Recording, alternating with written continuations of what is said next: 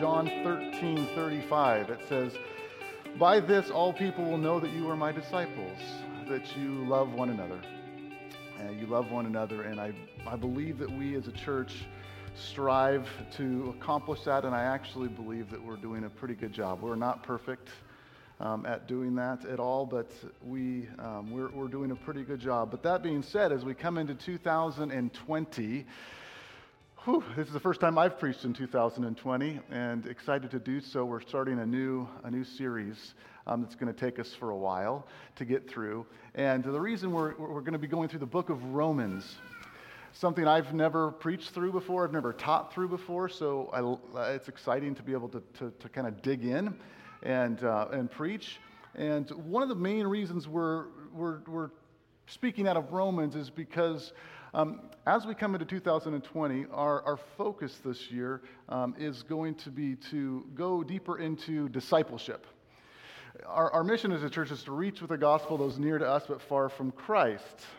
And I believe that you are doing a good job at that. It's an outreach approach. We want to reach out and love the people with the gospel of Christ, and that is translating into people coming to know Jesus. And with that, we want to be able to now take that to the next step and offer a little bit more depth in our time together and discipleship in our time together. And we'll be defining what discipleship actually means, because discipleship is kind of like saying, I love you. Or I love, we say love, it's such a watered down word. I love you. That means something when I tell it to my wife. I love you. It means something when I tell it to you. I love to look at old pictures when I had hair. That says something. There's just different ways to define it. And it's the same thing with discipleship. With discipleship, there are a lot of different ways to define it, and we're going to define it biblically as we go through this study. So we're going through the book of Romans for a reason. And the reason we're going through the book of Romans is because I feel like it will definitely aid us in a discipleship track. In this book of Romans, some of the commentators call it faith's Fort Knox. If you could only have one book of the Bible, most theologians and commentators and Christians alike would say, if you could only have one, if you had to throw out all the other 65, if there's just one book of the Bible, it would be the book of Romans. That's because Romans captures the full picture of the gospel. It teaches the core foundation, fundamentals of the faith, as well as the deep, rich truths that we could meditate on for years. It's a little bit daunting to go into Romans because there are many churches that they start Romans and they're still, it's like a Dr. Bob Expositor Bible class. They start in Romans and they're still in Romans 12 years later, working their way through it. We're not going to do that. Lord willing, we're not going to do that. But it is exciting to go into this. And this book has radically impacted some of the individuals that have radically impacted the church and our faith. For example, Martin Luther. Martin Luther came to know Christ through the reading of the Gospels, or through the reading of the book of Romans. And he wrote a commentary that was one of the most well-known and well sought after commentaries on the book of Romans. So well known was it as John Wesley, if you might have heard that name.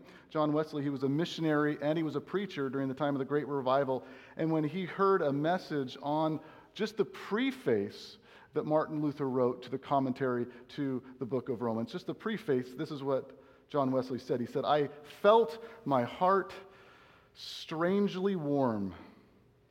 I felt I did trust Christ and Christ alone at that moment, for salvation and an assurance was given me that he had taken away my sins, even mine, and he had saved me from the law of sin and death." Martin Luther, John Wesley, something a little bit more contemporary than that, but Corrie ten Boom, one of our elders, has been reading a lot of Corrie ten Boom, and he's been sharing that with us, so I've been looking at some things, and I looked into her life a little bit this week, and I found that if you don't know her, she and her family during the war with the Nazis and the Holocaust era, she and her family hid Jews in her home to save them from annihilation, ended up getting caught and having to go to a concentration camp. And she writes in her biography, The Hiding Place, her experiences there. And she saw some horrific things while she was there in those concentration camps. And after the war was all over, she's out on the street one day. And as she's out on the street, she hears someone that is trying to get her attention. And this person saying, hello, ma'am, hello, ma'am. And so she turns to greet this person. And she turns and she looks to him. Immediately, she recognized the face of this man as the one in whom she watched horrifically torture her sister in one of these concentration camps. And she was flooded with emotion, as you can imagine, when she's looking this man in the face. And as she's kind of talking to the Lord, like, what should I do? The book of Romans comes to her mind, specifically the book of Romans, chapter 5, verse 5. And she says this, she says, thank you, Jesus, that you have brought into my heart God's love through the Holy Spirit, which was given me to thank you. Father, that your love in me is stronger than my hatred towards any man. That same moment, I could shake hands with that man, she says, and it was as if I felt God's love stream through my arms, and I said to him, brother, I forgive you for everything. You see, right before that, he had come up to her, and he came up to her, and he said, Mrs. Tim Boom, I don't know whatever he called her, Mrs. Corey, since I've come out of the concentration camps and since we've come through this time, I've come to know Jesus. And I've asked God to bring into my life some of the victims in which I treated so horribly because I wanted to tell them I'm sorry. And he brought you to me. And then she went on, and Romans 5 came into mind. Scripture always has the opportunity to bring great change in our life, transformation. It did for these individuals that we just talked about. And it's my hope and my prayer as we as a church body open up this book of Romans together. We will dive deeper into our knowledge of the Scriptures and our adoration, our love for our Lord in the process as well. So with that, let's pray. And then if you're not there, you can turn to Romans. We're going to start in chapter 1. Heavenly Father, we come to you with gratitude. We come to you with open hearts, and we ask that you, through your Holy Spirit, would do the work that only you can do, and that's bring about change, bring about hope, bring about correction. Lord, we just ask that you would provide for us whatever it is that we need in order to live more solely devoted in fidelity to you. We love you, we thank you, and we pray this in our matchless Savior's name, Jesus. Amen. Amen. I'm going to read, and you can follow along in your Bibles. I will be using for the totality of this study the ESV, the English Standard Version of the Bible.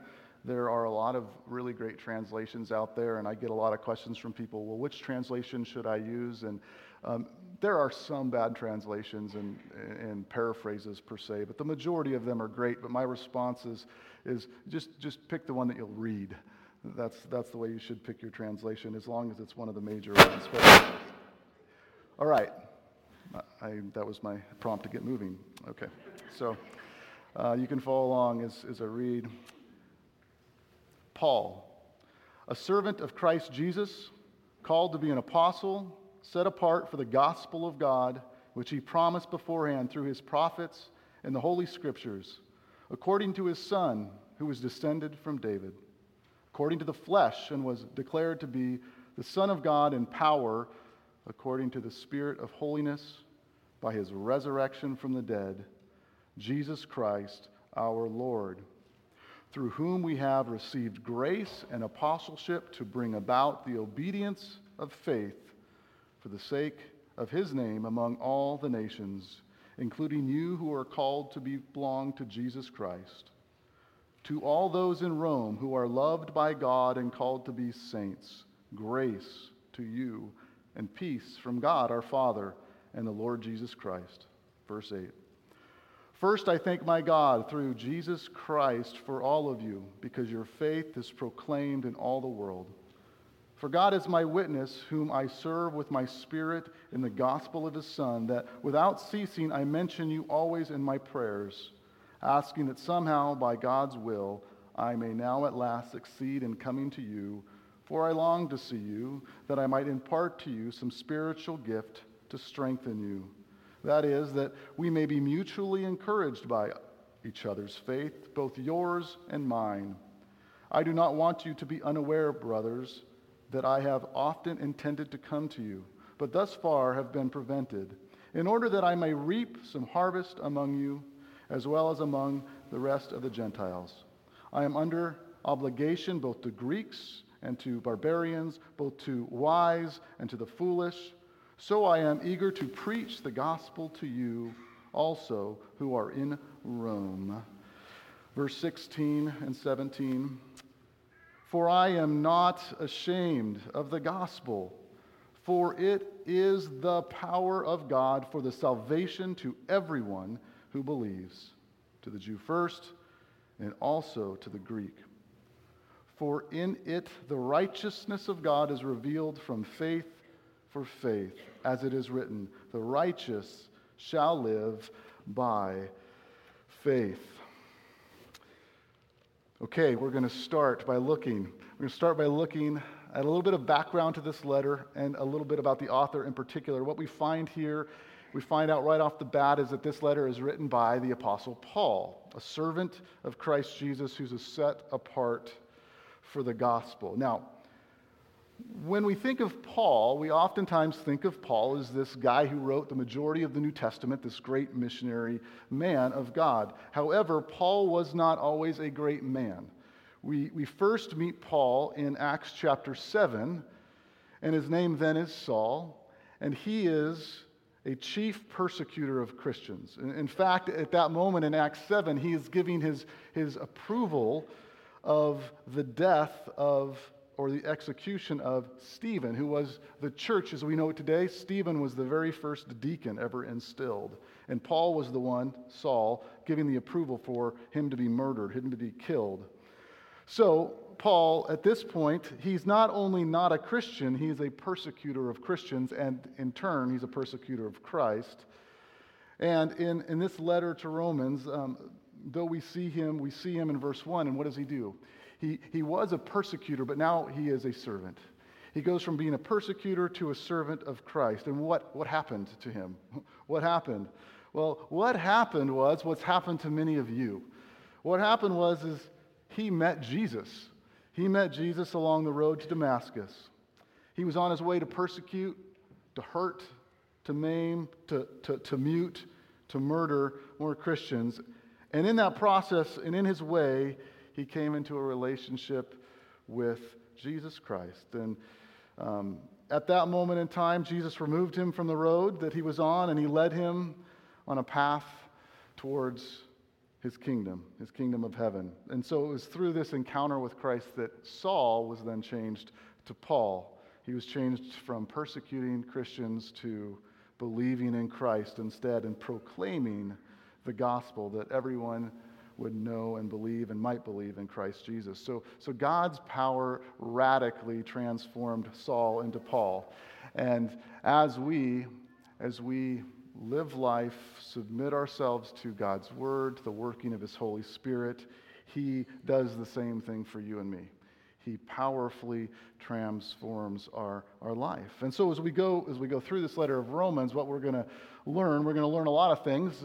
One of the things we'll learn is just the process or the means or the methods in which God uses to bring about transformation, because the ways in which we think that God might bring about revelation or change in our lives may be different than what we're expecting. And so Paul, that's what he does. He introduces this topic he's going to be talking about right away. And it's the central topic of the entire book. It's the topic of the gospel of his Son, God's Son, Jesus.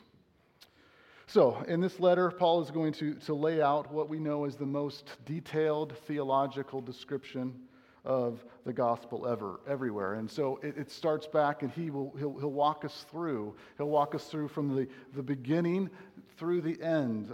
He'll start in Genesis. He'll walk us through the Psalms and Isaiah and Malachi. He'll walk us through the last book of the Old Testament.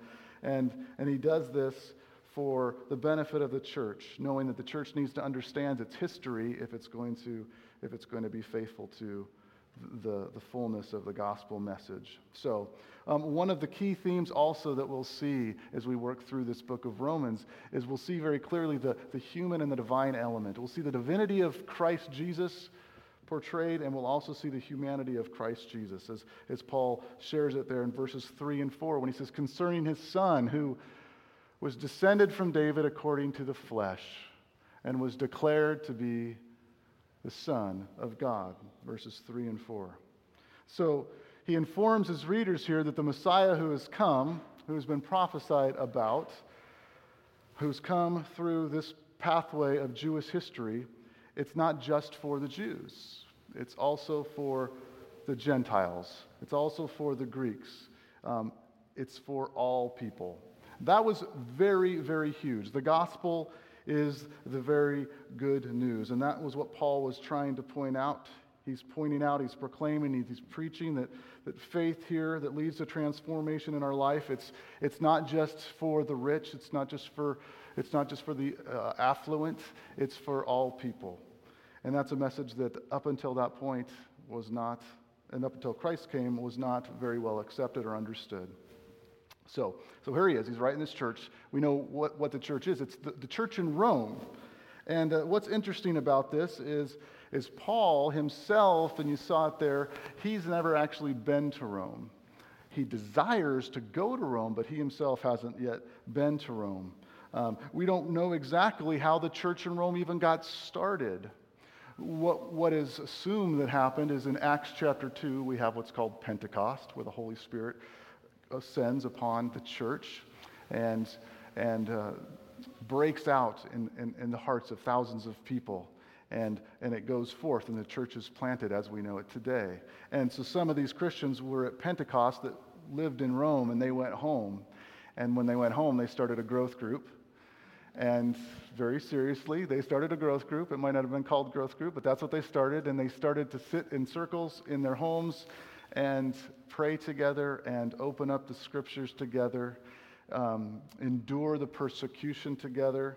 And so Paul desires, as any good pastor would do, he desires to be with his people, the people in the family of God. And so what he does here is he's telling them, I really would love to come to you, and I hope to come to you soon. But I'm not going to be able to get there right away, so that's virtually why I'm writing this letter. And I'm writing this letter, Paul says, for a lot of different reasons.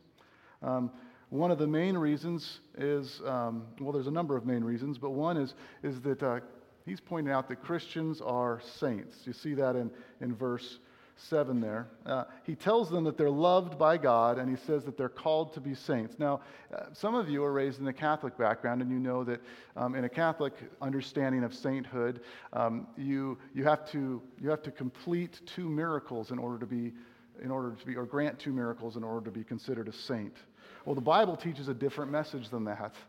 The Bible says something much different about becoming a saint.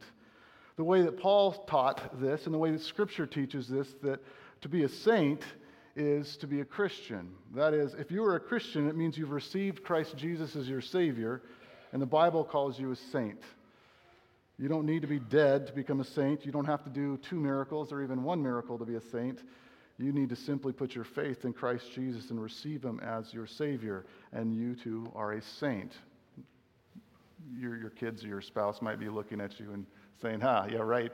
Yeah. But truly, that's what's taking place. When Christ comes in, as Philippians 1 tells us, God looks upon His people, His children. And when He looks upon us, He doesn't see our iniquity. When He looks upon us, He sees the filter of Jesus Christ.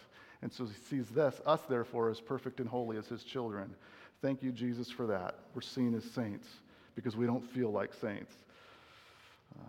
So these are just kind of flying through some introductory points here as we get into this. But Paul introduces himself, he introduces his credentials, and he informs us who he is writing to and who they are in Christ. And then also here, what he's doing is he's both giving and he's receiving encouragement.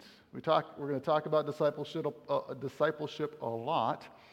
And with discipleship it's all about walking together with one another, being able not only to receive encouragement, to receive edification, but also to give it, to be engaged mutually. That's part of what the church is called to do. You can see it here in Paul as he talks, and he walks through this letter, and we'll see it all throughout. And encouragement comes in a lot of different forms. Sometimes encouragement comes through tough love. Other times it comes through a warm hug. But it comes in a lot of different ways, and we're going to see a number of those ways as we move along. Now, in the last two verses of this passage, we kind of get to what really the entirety of the rest of this letter is about. We come to verses 16 and 17. And what we see with this in verses 16 and 17 is that Paul is strongly exhorting the church in Rome to be not ashamed of the gospel. It says here, "For I am not ashamed of the gospel, for it is the power of God for the salvation to everyone who believes, to the Jew first, and then also to the Greek." Pretty straightforward message. What Paul's saying at this moment in time, what he's saying is that he's not ashamed of the gospel because the gospel is the power of God. It's the power of God to live life eternally and to live life today in an empowered way. Now, I believe that most of us cognitively or in our heads understand that, believe that statement to be true. But I do also know that practically it's one in which we can struggle to live out in our life. And one of the ways why this is a struggle is because we live in a world that has really conditioned us. And if we were really honest, this world we live in has a much greater impact on our lives and on our thinking and even on our faith than maybe we're willing to admit. There's a book that came out by one that is known today, I think, amongst most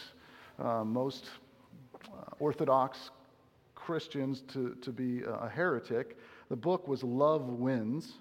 And this book, it basically goes through, and the basic premise of the book is that, hey, everybody is going to heaven. Everybody's going to heaven, and even if you don't believe in Christ when you die, you'll have this opportunity to kind of work your way to heaven through a different pathway than Christ.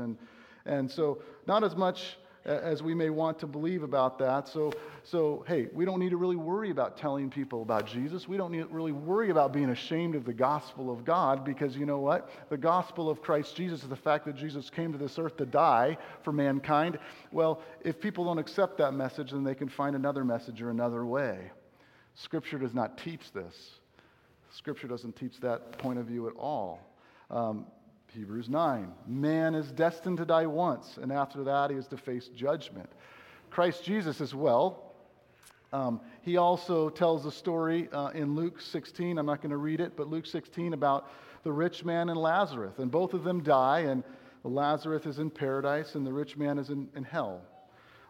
This rich man who's in agony asks Abraham to send Lazarus to dip the tip of his finger in the water to cool his tongue because he's in agony.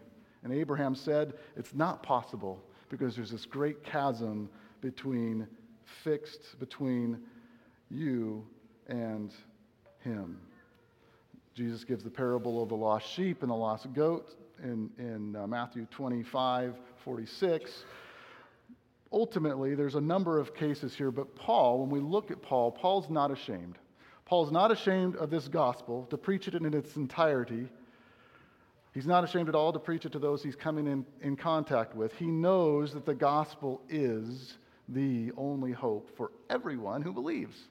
Everyone. And it is important for everyone who believes. This is why it's so important for the church to reach, not with good works, but to reach with the love of Jesus, to reach with the gospel those who are near to them but far from Christ. That's the whole point. Romans 10:14, we'll get to that a long time down the road.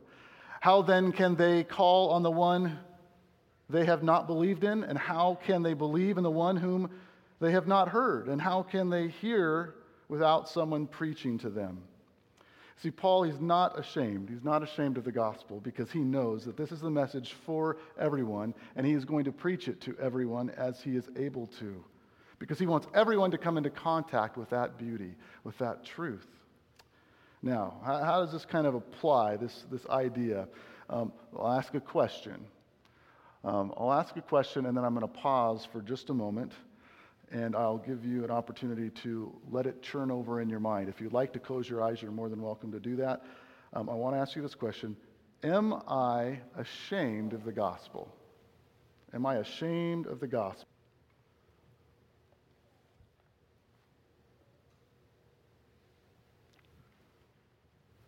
I don't believe Paul would have written this so forcefully if he didn't believe it was a real temptation for us, for the Romans, and for all Christians throughout the ages.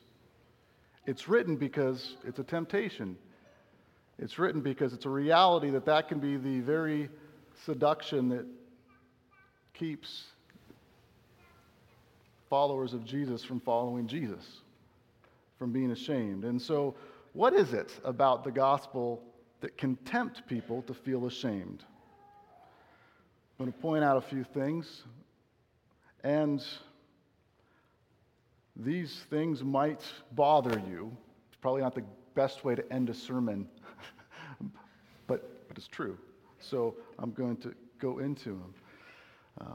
What are some of the ways in which one could, whether Christian or cultural people, could be ashamed of the gospel, and why would they be? Because this is why. Because, oops, I put the wrong slide up. The gospel tells us that we are spiritual failures. That's what the gospel tells us. Jesus did not come for those who are well. He came for those who are spiritually sick. He didn't come to coach people to fulfill their spiritual potential. They didn't coach them to be greater at success. He came for people who had no spiritual potential. He came for spiritual failures. Don't be mad at me, but failures like you and like me. That's who he came for. And the only way to be saved is by accepting a free gift. That's the only way to be saved. That is the good news. That's the gospel. But it's also offensive news.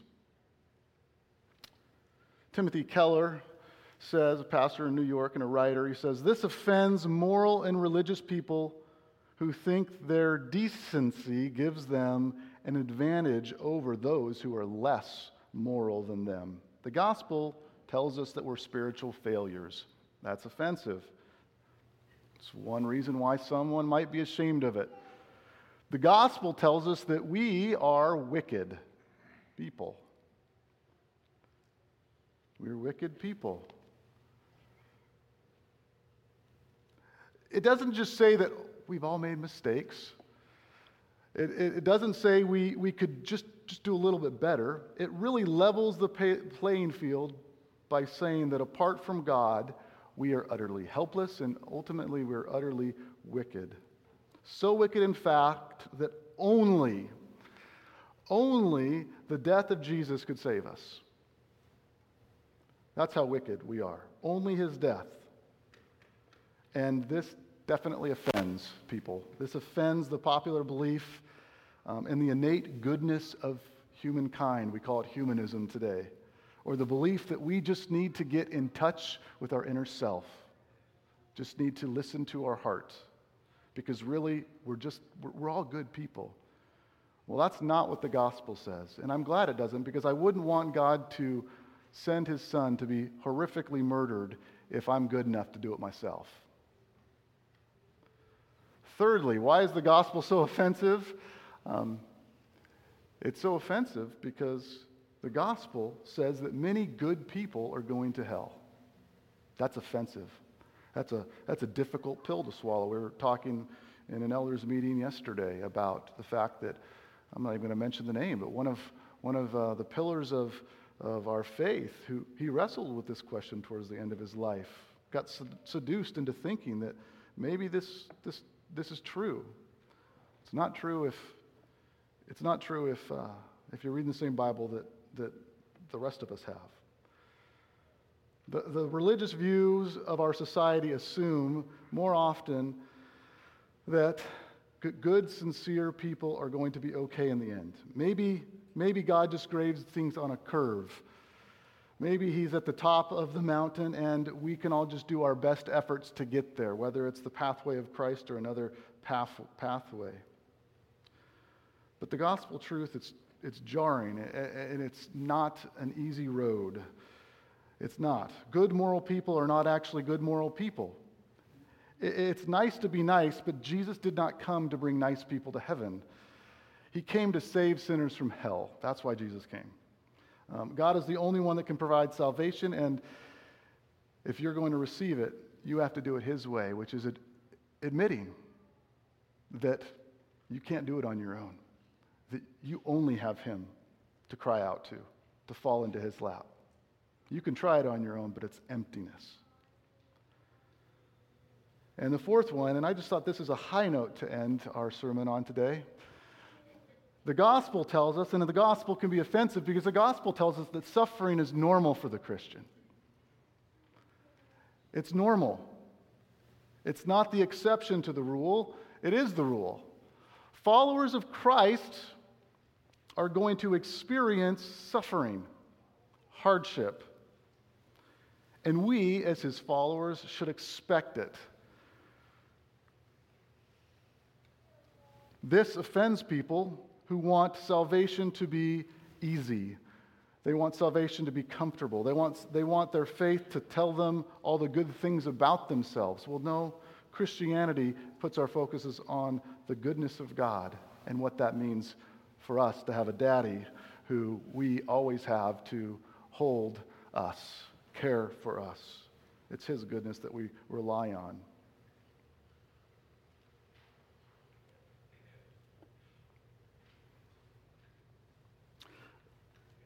Our faith, it's not a faith that seeks out pain. It's not a faith that seeks out hurt.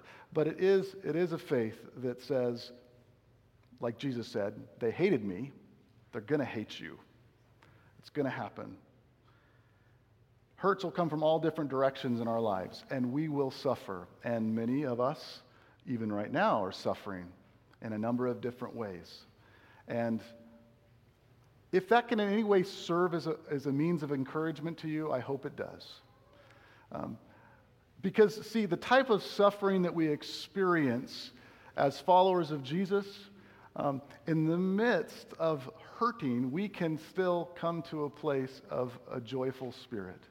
That the pain and the hurt that we might feel, the circumstances surrounding our life when we feel like we're drowning in what might be an unending sea of despair, we know that we have a Savior who holds us into the hollow of His hands, that we can lean on, that we can rest to, and a Savior that tells us that we're part of a kingdom that doesn't end, that this life that we live in is simply a blip in eternity. And our present sufferings are worth nothing comparing to the riches of the glory of which found in faith in Jesus Christ moving forward. And that's of great encouragement. But that's offensive to most. It's offensive. The gospel is offensive. If we try to make it nice, we're doing it a disservice. There are plenty of reasons why Christian people and contemporary people are offended by the gospel. But to be not ashamed of the gospel means that you recognize it is an unpopular characteristic, and with that, it still needs to be proclaimed faithfully. To be faithful to the gospel means you recognize that it's an unpopular position. You don't try to sanitize it. You let it be what it is. Paul knew that. He knew that the gospel message would offend everyone because he wasn't ashamed of it. Because he knew that in it was found the power of God and the power of life, the gospel. It's a counterintuitive, as I think maybe popular culture would say today. And we all have cell phones, or most of us have cell phones. The problem with cell phones, or any telephone for that matter, is you have to get the number exactly right. I don't know if you knew this, but you have to get it right. You can get almost every point right. You can be close, you can be in the vicinity, but if you hit just one wrong number, it doesn't matter, right? You end up dialing somebody else. You get a wrong digit, and it doesn't connect you to the one that you're trying to call. It's just a complete miss, even if it's just one number. And this is a helpful image of what Paul is saying here. He's saying this about the gospel. He's saying you might not like the message, but it is the only message that connects you to the power of God. That's the gospel. If you think other messages connect you to the power of God, that's not the gospel. And because of that, not only was Paul unashamed, Paul was eager. He was excited to share the gospel because despite what culture said, he knew it was the power of God. He knew it was what we needed. We need the gospel. We need the hope of salvation. So offensive or not, Paul was eager to share, to proclaim, to herald this message. The question is, are we? Are you? Or are you ashamed? You see, the opposite of being ashamed of the gospel isn't proud to be a Christian. That's not the opposite of saying I'm proud to be a Christian is not the opposite of being ashamed of the gospel. The opposite of being ashamed of the gospel is being passionate to spread it. To be passionate to let others know about it because you know, you're eager to let people know that it is the power of God for the salvation of all. All people. How great is that? It is the power. I'm thankful for it, and even though it's an offensive message, man, it's a great message. It's a message that brings hope, it's a message that brings joy, and it's a message that brings life. And yes, it's offensive, but yeah, it's my message, it's my hope, and it's yours too. And it's God's way. It's God's way. Would you please stand with me as we implore the Lord to help us not be ashamed and to live and proclaim passionately the truth of this message?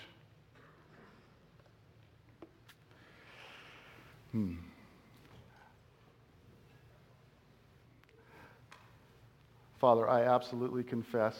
I confess for my own self, and I confess on behalf of my flock and your family, your church, that we struggle with this. We live in a world that has conditioned us to go with the flow. We live in a world that has conditioned us not to fight back, to just to take, to not be offensive in any way. And maybe there's a place for some things with that. And yet what we're confessing today is whether it's offensive or not to people, we know it is the very thing in which all people need. We need you. We need you in our lives. And we know the only way that happens is how you said it's going to happen, and that's by placing our faith in your Son that you sent to die for no other reason than to let his sacrifice bring us life. And we thank you for that. We rejoice in that. We bask in its hope, and we are excited to passionately proclaim this through word and through deed as we look to reach with your gospel those that are near to us but far from you. Lord, there's so much ahead of us. We ask as a church too, Lord, just as this year we ask that you would provide all we need to build a facility over across town, but it's not the facility we're excited about. It's the proclamation of this gospel to the people that will fill that place that we care most about. We care about the faces, the heads, the hearts, the hands of those in our community that are hurting and lost and trying to fix it with a pseudo gospel. We love you. We thank you. We pray this in the powerful name of our Savior Jesus. Amen.